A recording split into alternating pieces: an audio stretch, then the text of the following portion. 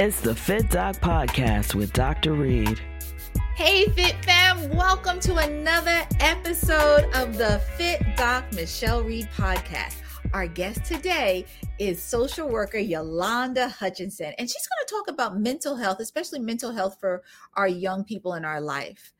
One of the things that I'm excited about is because as a family practice physician, a lot of times people don't want to talk about mental health. So we're going to sort of really talk about it at a deeper level. Yolanda is a native of Hempstead, and she currently resides on Long Island. She earned a Bachelor's of Science degree in Parks and Recreation from North Carolina Central University and a Master's of Social Work from none other than right on Long Island, Adelphi. She is very passionate about helping other people and recently was appointed to the position of superintendent of the Village of Hempstead Parks and Recreation. In her free time, Ms. Hutcherson enjoys meeting people. She loves spending time with her family. And like me, she is also an Amazon best-selling author, except she wrote a book for children. Now, before we jump in and get started talking to Ms. Hutcherson, I just want to talk about one thing that's really bothering me is mental health affecting families and especially our young children. And I want people to really pay attention to the nonverbal social cues that our children are exhibiting. And sometimes it's a change in their behavior, where they might act out, or all of a sudden they become a little withdrawn. And when you see these things that are going on with your child, the best thing is to ask their child if everything is okay. Because sometimes children want to talk to us, but they don't really know how to start the conversation. So whether or not you are a parent or a teacher or an aunt or a godmother or a godfather, watch for any changes of behavior for our young people in our life. There is nothing wrong with you approaching them if you see that something's a little different, because they go through the same changes that we do as far as anxiety, depression, feeling excited about things, but then also the next moment feeling sad because something is different in our life. So please talk to your child, talk to the young people in your life. And if you feel that they do need counseling, check in and find somebody that will help them with their coping skills that they need. Because it's important that if we're going through something, that we also recognize if our children are going through something too. So jumping right in with none other than social worker Yolanda Hutcherson. Hello, Dr. Reed, Fit Doc and the Fit Fam. Thank you so much for having me on. Thank you so much for joining us. So how do you think COVID affected not only the kids, but families in general? Sure. It's very tricky because when COVID hit, a lot of us didn't really know what was going on and how things were going to play out. But for sure, one of the things that COVID has affected children and families is one of the things, especially for children, is, their education. Like, we send our kids to school typically every day, right? Mm-hmm. And what happened in the middle of COVID when things got shut down, right? Our educational system shut down. And that was really difficult for a lot of families, a lot of children, So number one, it's like when kids are at home, they have to be educated at home. Who's staying home with the kids? And so that really has affected the families because, number one, things had to shift pretty quickly. Mm-hmm. You had to put a plan in place. Who's staying home with the kids? Is your job allowed you to stay home, with the kids for those of us who were, essential workers? Like yourself. Yes. So who's there educating our kids? Who's going to be there? So definitely with all the changes that happened, that meant the mental health is on top, but with the families, some families' jobs, they weren't equipped to say, hey, you can work from home. A lot of parents weren't able to work from home. So guess what? A lot of our families lost jobs.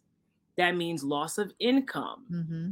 surviving on one income to no income, food insecurities, and many different things. So it really has affected our families, which in turn affects our children. So now, what were some of the things that you started to see during COVID with our young people, and then it still has carried over now, as far as their behavior or even their interaction with their friends and their family? Sure. So one of the things, since school has shut down when we were in the height of COVID, a lot of our children were in a room by themselves, Mhm. on a screen, being educated. And so when they're used to social interaction, we send our kids not only to be educated, but there's a social component to being physically in the space, being physically with our peers and our Mhm. teachers and administrators. So a lot of kids felt isolated, and that really has affected the kids, being at home by themselves or with their parents and not having that interaction. And this has really carried over uh, back into school. And Mhm. so, how do you say how does that fit in?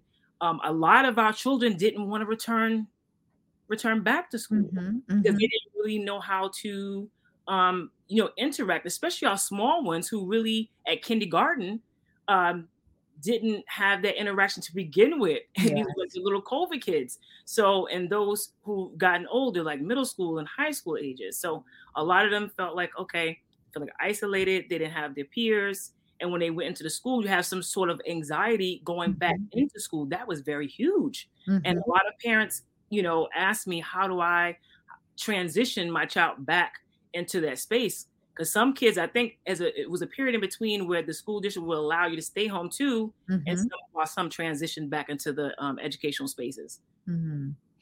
And now, what were some of the things that you recommended for parents to do? Because I think that those skills are still needed. Even how I see, because I'm a school district physician for a couple of school districts, and I see the way the children interact on the football field or when they're playing volleyball. A lot of them still don't feel comfortable talking to each other, let alone their coach, who is older. They can't even talk to each other. So, what should we be doing to encourage children? Because, of course, it's good for them to play sports. Mhm. That helps with their mental health. But also, how else can we encourage them to learn how to really communicate about how they're feeling? And like you said, that communication is really important. And so I know before people even got back into school, you see a lot of parents setting up play dates even during the COVID time Mhm. because they saw a need that they were lacking in that social connection with their peers. So when they get back into the space, I know sometimes, even before COVID, the technology has kind of taken over, and some of our kids socially don't know how to adapt. Mhm. But I think as parents and teachers or educators or whatever, use the opportunity to say, hey, if you have children in the room, maybe they're in the ball field or in a volleyball court, use those moments to say, hey, try to foster that communication between the peers and the coaches. Mhm. Even in the park, I try to find an opportunity where you see these kids, they could be in the same room and not talk to Mm-mm. each other. And everyone's busy, like, on their phone, and they'll take a picture and then they'll snap something and they'll go back to their phone, and they're Yeah. standing right next to each other. Exactly. Absolutely. So, and I try to tell the young people, I'm like, go and ask and see, look, what grade is that person in? Is this person go to your school? Is it something that you might have in common? Or if you're in there playing basketball together, like conversate about that. Put the phones down. So now, since you brought about the park, so you did a recent transition from working purely as a social worker in the field to now being a park superintendent. Yes. So, what made you do that transition? And I know for a fact, because we already had this conversation, but share with everyone else, like, how your skills as a social worker work in the field that you currently are in. Yes. So I worked as a social worker for about 14 years, 15 years in my local county government. And I have an undergrad degree, like you stated, in Parks and Recreation. Mhm. And this definitely was a switch. But when I say my skills as a social worker definitely translate into parks and recreation. Because when you think about it, at the parks, you have people accessing the park on a daily basis. I have those who are children who may have some difficult issues at home. Some kids who maybe have food insecurity. You have families who are in need of services, be it homework or healthcare. You have substance abuse users that might be there, the homeless. So it's many different things where the social work skills come into play on a daily basis for me as a park superintendent. So now, do you have like at your park access for people that if maybe they're having problems with getting adequate food, that you can refer them to someplace, or are you relying on your skill set that you had from before, knowing, okay, they need to go here? Yes, so I do. I have, at the park, I try to set up like a little corner or a little information station of brochures of, I know that when I worked as a social worker in the community, these nonprofit organizations who help families. And so if they come to me, I can direct them towards that way to get some information, to pick it up and read at their own leisure. Or I'm definitely tapping into the resources in my community. And the one thing about me having access to space where I am is that I have partnered with nonprofit organizations, healthcare organizations to come to bring those resources to the park. Okay. So the families can come out and say, hey, okay, or if I need a job, or if I need screening, blood pressure screening, eyes to be checked, my children's teeth to be checked. Those are the things where I bring that to the park. So let me ask you a question. I mean, because it makes sense because people are there, but do other parks have these same resources, or is this because this is Miss Yolanda Hutcherson's park and she's going to make sure that she provides for her community? I'm not sure exactly if all the parks have that, but I think it's a little special for me because I refer to myself now as a social worker running a park system. So my previous job training definitely translate to what I'm bringing. That's my special skill set to bring to the park. And I know sometimes if I've gone to like different events at different parks, they do have stuff that like flyers you might see of different community events that's up.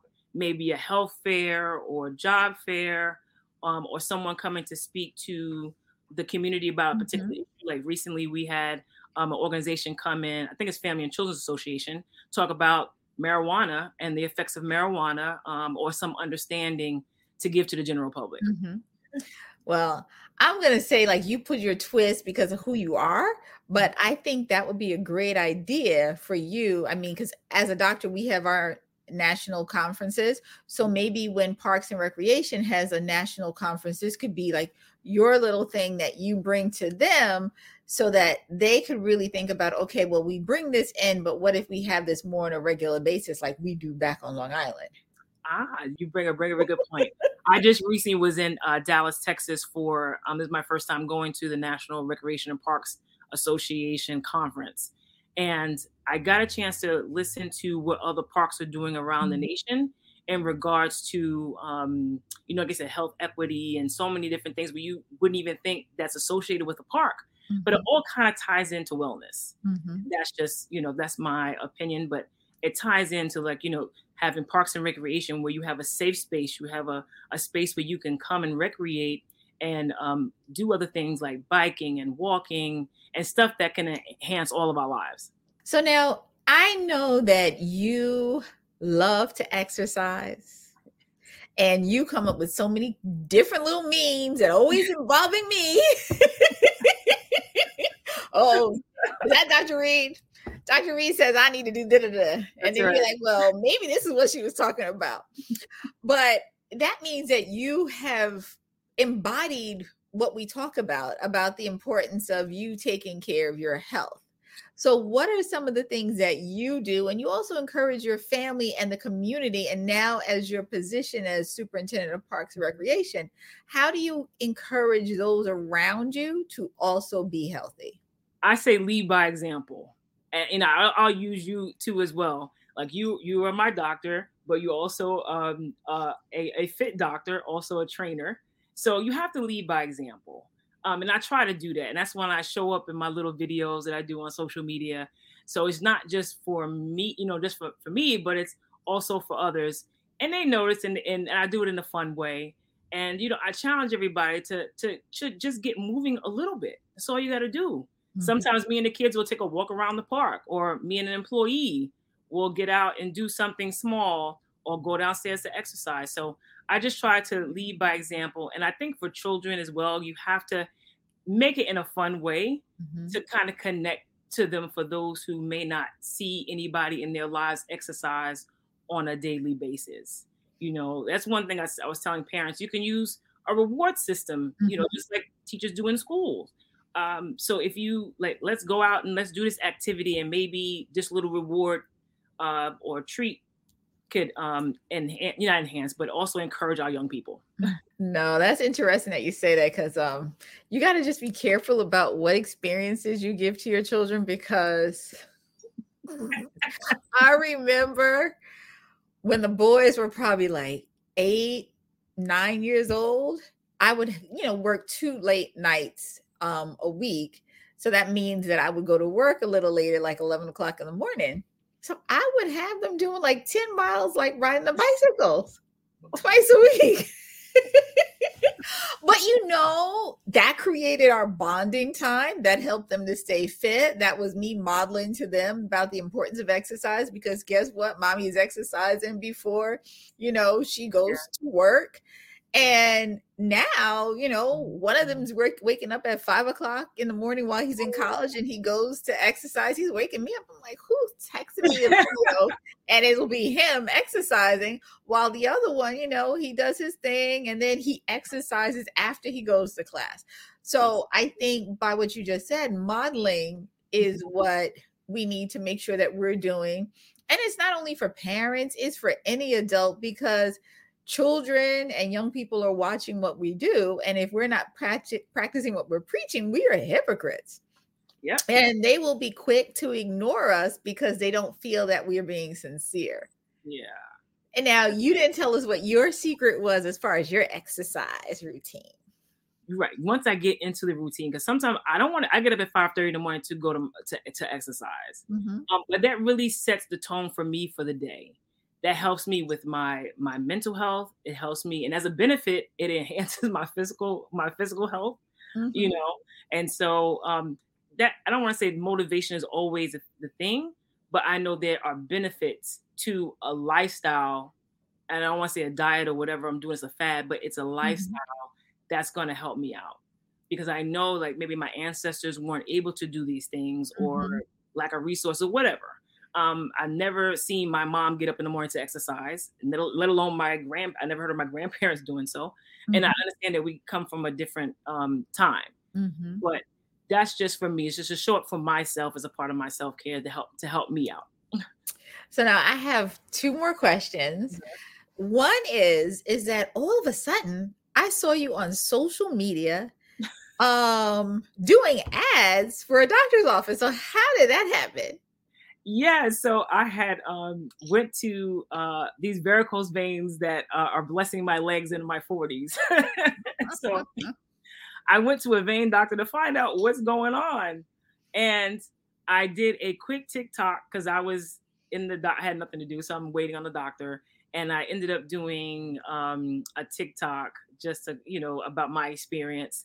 And then a year later, someone from one of the secretaries from the office, they were doing some rebranding and marketing. And they said, wait a minute, we saw this young lady do a TikTok last year, and can we invite her in as an actual patient to talk about her experience? And so there you go. And then my last question is, what is one thing about you that I probably don't know, and most people don't know about you? Oh, one thing I don't know. I would say I'm I don't want to say I love to read or anything like that. Something, but I recently have become more spiritual. I'm kind of tapped into another level of spirituality, and that has helped me in probably some non-traditional ways. I enjoy going to Reiki. I love meditating as a part of my wellness journey.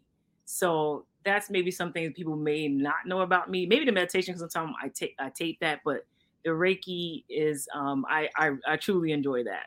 Wow. I love Reiki. I haven't gone though in the past, maybe about 3 years. Okay. But we're going to talk offline about that. Yes. Well, Ms. Hutcherson, if anybody would like to reach you just to talk further or even purchase your book, because I have my book here. Where's your book? My book is right here, my children's book. Yes, so there is and what is the title of your book? It's called Shanti's Safe Place. And it's really a child sex abuse awareness book for children. And now, what inspired you to write that book? Before I got my job as superintendent of Parks and Recreation, I investigated sex abuse cases for children here in the county that I live in. Mm-hmm. And so based on my experience in talking to little kids, they were really hard to talk about the subject, as well as parents being comfortable to talk about the subject, but really having empower our children to say no about their bodies. Like, everybody cannot touch your body. So it's just a tool that parents can use, or educators, doctors, to use to talk about that subject. So for a subject that's so sensitive in our community and other communities. And that's one of the reasons why I wrote the book. So Ms. Hutcherson, if anybody wants to reach you or even purchase your book, how can they get in contact with you? Sure. My website is YolandaHutcherson.com, or you can find me on social media under Garnering Greatness on Instagram. I'm also on Facebook as Yolanda Hutcherson. All right, perfect. Yeah. So thank you so much, Yolanda Hutcherson, for being on the Fit Doc Michelle Reed podcast. And we're going to slide right into our next session, which is called In Real Life. So in real life, everybody usually just thinks that as a doctor, that all you do is just see patients. So as a doctor, especially as a family practice doctor, I do see patients, but I like to be involved in other things. Recently, I was reappointed by the National Medical Association to be in charge of one of the sections. So throughout the country, this is a collection of Black doctors. And what we do is we have different sections: family medicine, internal medicine, preventative medicine, community medicine. We even have diving medicine. There's all the different specialties. So I'm in charge of the physician executive section. So recently I attended my first board meeting for the National Medical Association. And it was a lot of fun because sometimes, especially as a doctor, you sort of feel alone because you're seeing your patients, but you don't get a chance to interact with other physicians. And I found out that we're all going through the same things. You know, we were really deeply affected by COVID. We have people who are changing careers from, not still practicing and seeing patients, but some people decide that they want to become a medical examiner or maybe even go into the field of occupational medicine. So I am really excited about my appointment because that also helps me to interact with doctors who are executives like myself, because as a business owner, I am considered an executive. And I can also help develop topics that we can further where we are, and maybe even help people who are trying to transition from being on the clinical aspect of medicine and maybe aspiring to go into the C-suite. So I am so excited about this opportunity, but that is in real life. And that's a behind the scenes as what I do when I'm not necessarily seeing patients. I love interacting with my colleagues. So once again, thank you so much for tuning in to another episode of the Fit Doc Michelle podcast. Please like the episodes. Please share what you've learned. Please share about it to other people, because we are not only on Facebook and Instagram, but we're on Spotify, we're on Apple. We are out and about, and I listen to what you want to hear about, and I bring topics. So please let us know if there's anything else that you would like to hear from. But As always, thank you for your support and tune in soon for the next episode of Fit Doc Michelle Reed Podcast. It's the Fit Doc Podcast with Dr. Reed.